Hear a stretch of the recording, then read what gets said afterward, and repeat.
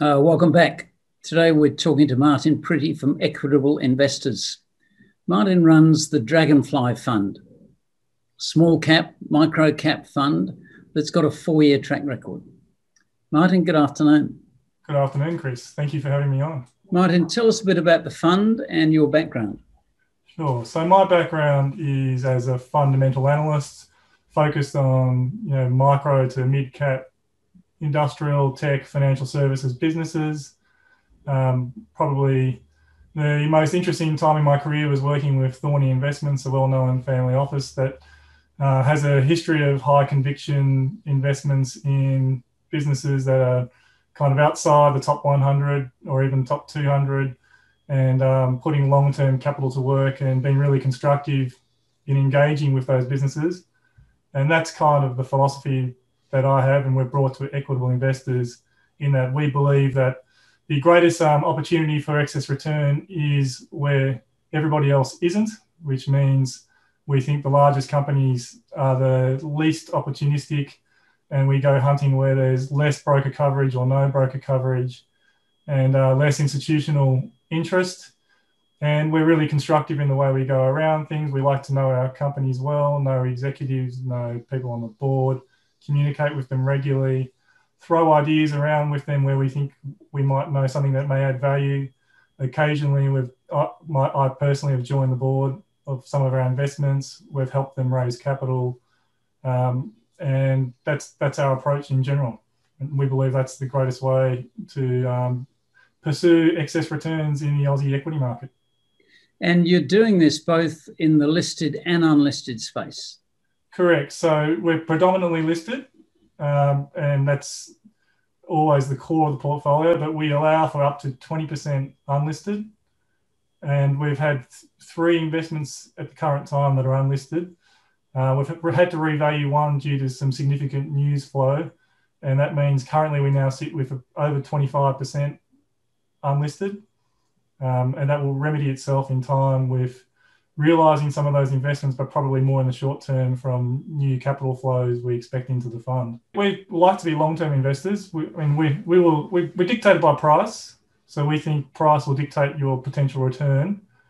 So everything ultimately will come down to price, but where we see a really great opportunity and we see that company continuing to make strides to capitalising on that opportunity, we'd like to stay invested and be there for that journey. And most of the core positions in our portfolio, listed or unlisted, we've held for some time, and we hope to continue to hold them and enjoy the ride. I guess it's a bit of yes to all of those things. So when we invest in something, we assess our valuation, and our valuation would generally be looking at what the opportunity represents in value maybe 3 years out as a typical example, but it depends from opportunity to opportunity, and working that back at what the cost of capital to us would be to a price we'd pay today.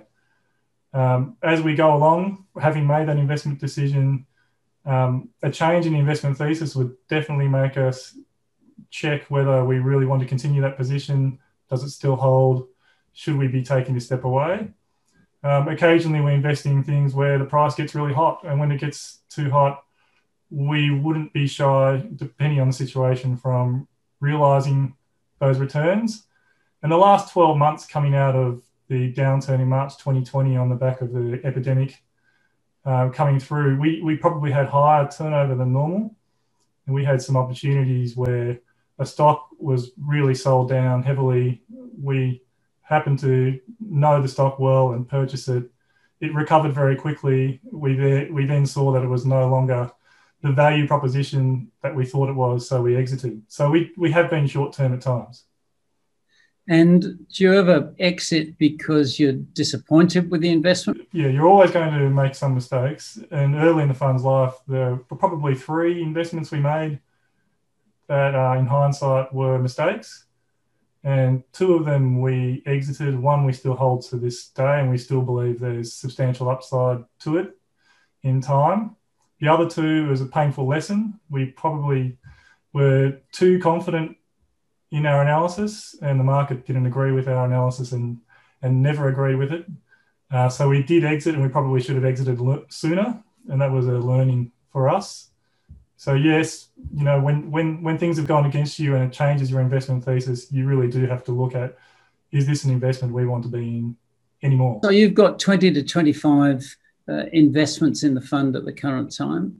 As you get new capital into the fund, do you just add to those investments? And is there a limit to the number of investments you can manage? We're actually at it. I just counted 35 positions on the last balance date. And some of those are very small and things that we are exiting but haven't exited completely. So it's a larger number than we'd prefer, but 35 is where we've been at. And we'd probably say 40 is the most we would ever go to. 25 to 30 is ideal. In terms of managing concentration, we don't mind concentration. We like to back the investments that we really have high conviction in, but we generally put a cap of 10% on acquiring an investment. So we would buy that stock up until it was 10% of the portfolio. If it increased in value thereafter, we don't need to sell the stock, but our strategy would be not to purchase more at that point in time. Sounds like a very active policy, because not only are you investing in funds, but you're also active in the management of the funds.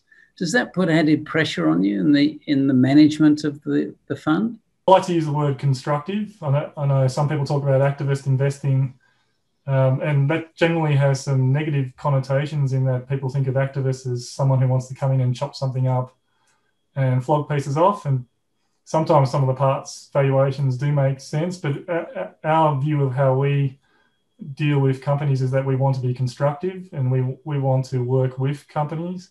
If we really didn't like the company, we'd rather not be there in the first place. Does it put more pressure on us? I mean, once we put our name next to a business and we tell our investors that we're investing in this business, we want to optimize the outcome. And if we can optimize the outcome by rolling our sleeves up and getting involved, then I think that helps us manage the pressure rather than sitting on the sideline reporting back to investors about what the company has or has not done and not having actively done anything to improve the course. And it presumably gives you a very special insight into how the company is travelling. But as long-term investors, you're happy to manage that? So not in every single case. So we would assess whether we want to be inside or not. But once we've made that commitment to be inside, we've obviously taken the view that we're very happy to be there on that journey and suffer the cost from an investor perspective of not being able to trade the stock whenever you wish. Sure. And I guess from your investee company's perspective, that's very useful because you're able to give them the benefit of your experience across 20 or 25, 35 other different small companies. We'd like to think so. And I think no one can be good at everything. And so we come across CEOs and founders who know their business really well, know their industry really well, but they don't all know capital markets really well. They may not all know M&A consolidation really well. They may not know the investor universe really well. And they're things that, that's been the world I've grown up in since I started working the beginning of 2000 at the height of the dot-com bubble. And so I believe that we do add value, and I think that's been proven in a few examples. And a great one for us is a small listed company called Scout Security that I'm currently a director of. And Scout's share price kind of wallowed down to 4 cents a share post-COVID epidemic. And it's a company that we always liked. It's a company with a SaaS and hardware solution for home security. So you subscribe, you get your security equipment in the mail, you connect up your house, it connects to real security monitoring, and you can monitor it yourself from your application, and you pay a subscription fee for that. And it has a great strategic partner in a large security company called Prosegur, who took a long time to get to market. So they were wallowing in this period where they had a commercial agreement, but they hadn't actually executed the business strategy and got to market yet with that partner.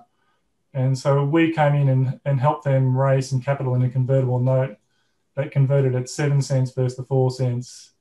I joined the board after that. And then we then raised another round of capital at 13 cents from memory, which has now set the company up. In the last few weeks, it's now gone commercial with that partner, Prosegur.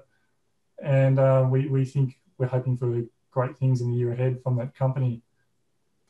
And do you tend to find that you're in that new economy, IT, tech, fintech area, just because that's where the growth is at the current time? There's two reasons. Yes, I would say that's definitely where the growth is, but also that's where our background and knowledge is. Don't give me a mining stock. I guarantee you if I buy a mining stock, it's a bad sign.